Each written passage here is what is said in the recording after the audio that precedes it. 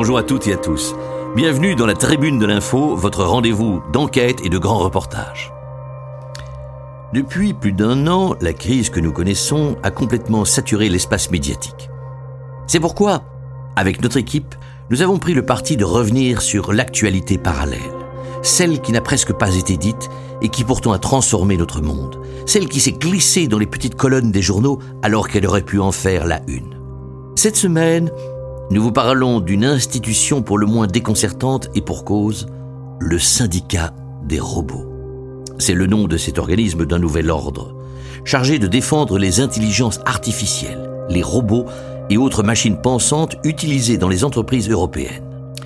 Installé à Bruxelles, soutenu par l'Union européenne, ce syndicat très particulier a de quoi intriguer. C'est le moins qu'on puisse dire. Alors, qu'est-ce que ce syndicat des robots ? Comment fonctionne-t-il ?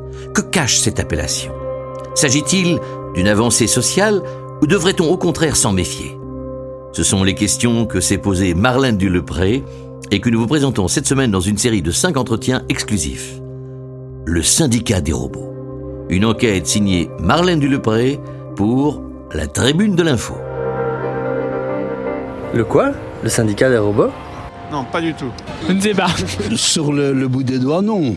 Enfin, j'ai entendu par les journaux, là. Le syndicat des robots ? Plus ou moins. Non, je ne connais pas. Non.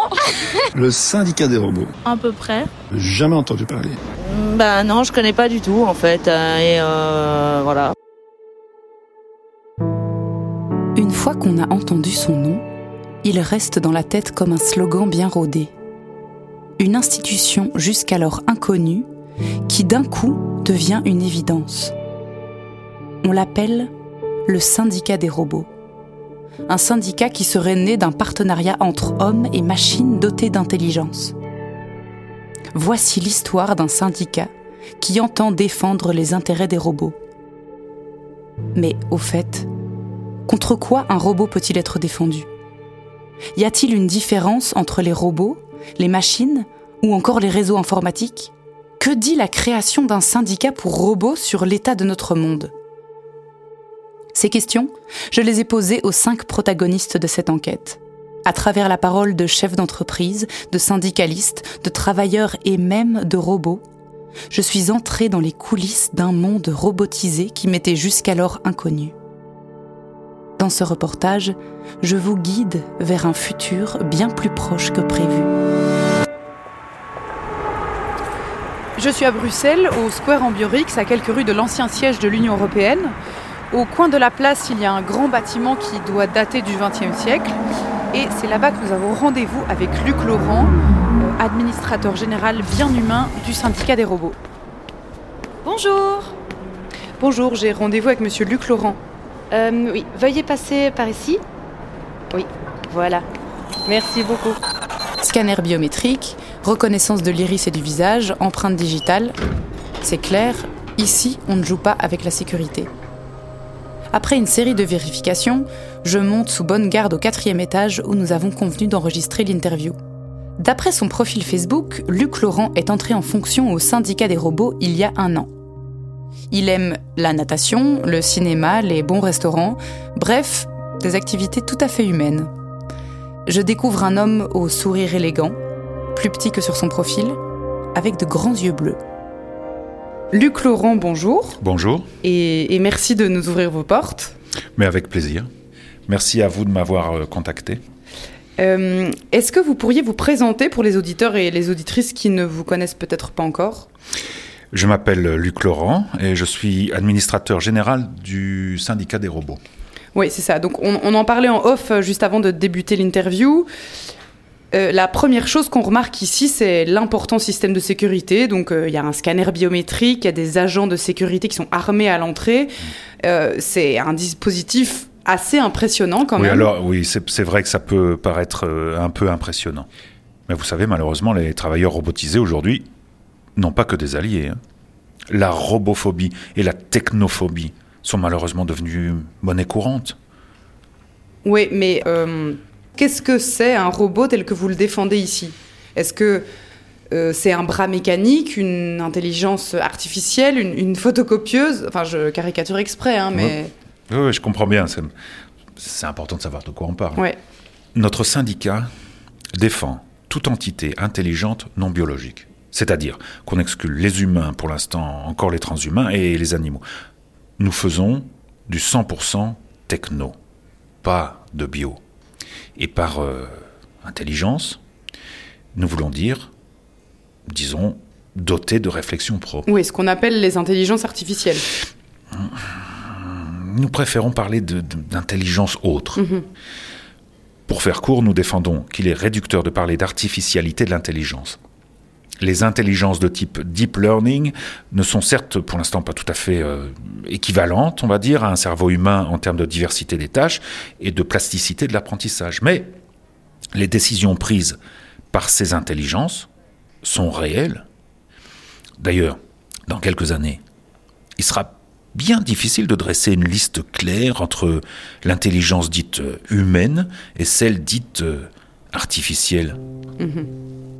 Deep learning, intelligence autre, robot. Pour tenter de faire le tri dans tout ce vocabulaire, j'ai contacté Sarah Van Den Eede, philosophe experte des questions de robotique. Un neurone, ça fonctionne de manière très simple. Il y a plusieurs points d'entrée et un seul point de sortie. Donc on rentre plusieurs informations et on en retire une nouvelle. Ce qui fait la puissance de calcul de nos cerveaux, c'est la mise en réseau de plusieurs neurones. C'est ça qui permet de traiter des informations complexes. Mais ça, c'est nos cerveaux ou c'est ceux des robots ? Ça fonctionne de la même manière en fait. Depuis les années 1940, donc ça date, les scientifiques ont produit des neurones artificiels sur le même schéma que les neurones biologiques. Puis ils les ont assemblés en plusieurs couches et ils ont mis plusieurs de ces multicouches en réseau. Ça a donné une très grande force de calcul, ce qui est à la base finalement de ce qu'on appelle le deep learning. Et pourquoi deep learning ? Parce que les robots sont programmés pour apprendre par eux-mêmes sur quels critères ils doivent traiter les informations. À la place de dire à un robot « résous ce problème comme ceci », on lui dit « voici un problème, tu pourras trouver des éléments de réflexion ici ou là, bonne chance ». C'est ça le deep learning. Et un robot alors ? Un robot, c'est un mot un peu générique qui signifie au départ une machine automatisée qui aide les humains dans leur travail. Ce qui est intéressant, c'est de constater que le mot robot apparaît pour la première fois dans une œuvre de fiction en 1920, mais que le premier robot industriel, lui, n'apparaît qu'en 1970. On trouve des robots dans les domaines industriels, domestiques, médicaux, militaires, bref, un peu partout. Luc Laurent, pour vous, les robots forment un groupe social à part entière qui aurait besoin d'un syndicat. En tout cas, ce sont des travailleurs. Pour nous, c'est très clair. Oui, mais concrètement, à quoi ça sert un syndicat pour robots ? Enfin, pardon, mais j'ai l'impression que vous répondez pas tout à fait à ma question. Vous travaillez pour leur pension, pour leur salaire, pour leur congé de maternité, leur pécule de vacances, enfin... Oui, bon, je comprends, tout ça fait un peu sourire. Mais c'est un sujet tout à fait sérieux, évidemment. Il n'est pas question de pension, de congé payé, puisque les robots sont conçus pour travailler. Mais par contre, la question du salarial est une question essentielle, oui, absolument essentielle. Nous demandons simplement que les machines reçoivent effectivement un salaire, qu'elles pourront ensuite réinvestir dans leur propre entretien, par exemple, dans leur maintenance, dans leur mise à jour, dans une protection juridique en cas d'accident de travail ou de licenciement. Mais pourquoi un être humain comme administrateur général d'un syndicat de robots ? Un robot à la tête d'un syndicat robotique, ça serait pas plus logique ? Vous êtes bien un être humain. En chair et en os, oui, je confirme. Je suis né par voie naturelle, comme on dit encore. Bon, c'est en fait tout simplement une réglementation européenne qui permet de garantir un lien entre humain et machine. Vous savez, les capacités des intelligences autres augmentent à vitesse exponentielle et mettre un collectif d'êtres humains à la tête d'un syndicat permet de garder un certain contact avec le monde robotique. Un certain contact ou un certain contrôle ? Non. Nous nous présentons réellement comme une institution de défense. Mais la défense d'un peuple implique un minimum d'organisation. Nous attendons de nos membres d'être à la fois mobilisables et disciplinés. L'union fait la force. Robots de tous les pays, unissez-vous. C'est un peu ça, ouais. Vous disiez que le salaire pour les robots est un enjeu important. Est-ce que vous avez d'autres revendications ?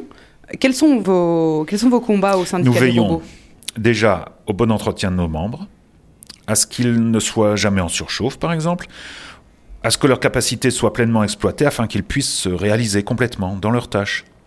Bon, concrètement, nous récoltons tout un ensemble de données via nos robots affiliés et en cas de non-respect des accords européens sur la santé biomécanique, nous faisons pression.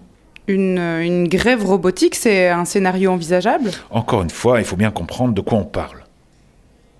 La grève n'a jamais été un but en soi, mais un moyen d'établir un rapport de force. Mais un rapport de force contre le patronat ou contre l'ensemble des êtres humains ?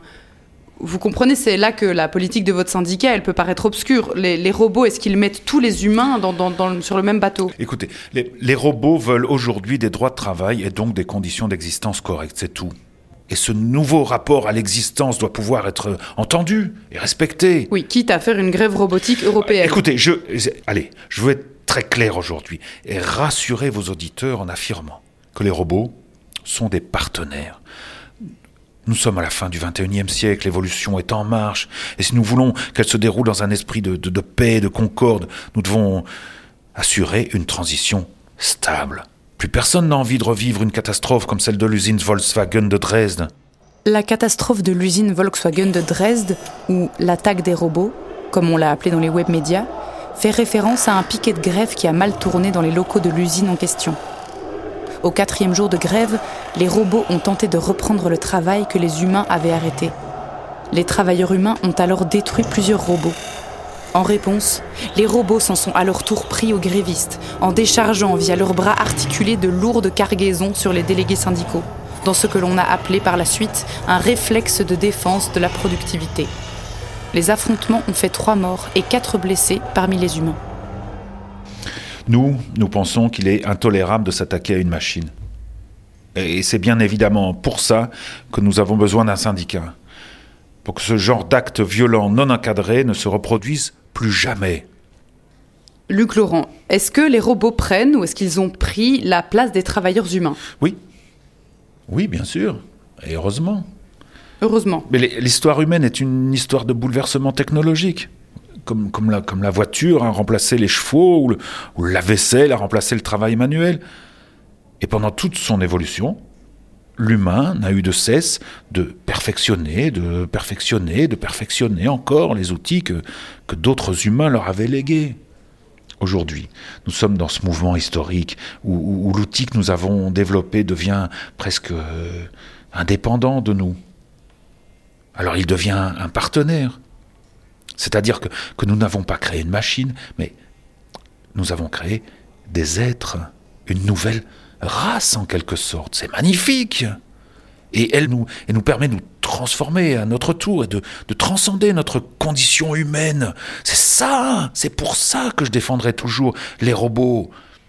On ne parle pas ici d'un vulgaire assemblage électronique à défendre, mais de l'avenir même de l'humanité, un avenir complexe, mais qui doit se faire main dans la main avec les robots. Oui, mais justement, quand on sait que votre syndicat il a été créé suite à une initiative du Conseil de l'Union européenne, on peut se demander si vous représentez véritablement une force de contestation. En tout cas, nous représentons tous les robots dotés d'une pensée complexe enregistrée en Europe, les fameux CEDEX 19. Donc oui, ça nous donne, à mon sens, un certain rôle à jouer. Luc Laurent, est-ce qu'on doit avoir peur des robots ? Tant que nous traitons nos collègues et partenaires robots avec justice, il n'y a aucune raison que nous devions avoir peur des robots. Et si on ne les traite pas avec le respect dont vous parlez, qu'est-ce qui se passera ? J'en sais rien. Mais nous devons évidemment éviter les pires scénarios. Le monde n'appartient plus qu'aux hommes. Ça, c'est une évidence. Luc Laurent, une dernière question. Je vous en prie. D'après vous, la défense des robots va-t-elle mettre à mal la défense des êtres humains ? Encore une fois, si un robot est plus compétent qu'un humain, c'est parce qu'on l'a voulu ainsi. Et pour le reste, c'est plutôt à un syndicat humain que vous devez poser la question. Moi, j'ai pas de réponse à cette question. Les enjeux sociétaux, politiques, économiques, culturels et philosophiques que vient questionner la création du syndicat des robots donnent le vertige, mais ouvrent également un incroyable terrain d'investigation. Dans le prochain épisode de cette série documentaire, je me rendrai au cœur du syndicat des robots, au service des opérations, pour tenter d'en comprendre le fonctionnement concret. J'y verrai peut-être si les rouages du syndicat des robots sont bien huilés et si le cybersyndicalisme a de beaux jours devant lui. Le syndicat des robots, une idée originale de Marc Wathieu. Maxime Wathieu, réalisation, prise de son, mixage, musique et écriture. Patrick Michel, écriture, réalisation et mise en scène. Avec dans cet épisode, Éric de Stark, Pauline Desmarais, Xavier Lukomski et Bernadette, ainsi que Olivier Cox, Marie-Christine De Villers et Alain Baume pour le micro-trottoir. Voix off de ce générique par Juliette Wathieu. Le syndicat des robots est produit par XY Zèbre en coproduction avec Frixville Publishing et avec le soutien du Fonds d'aide à la création radiophonique.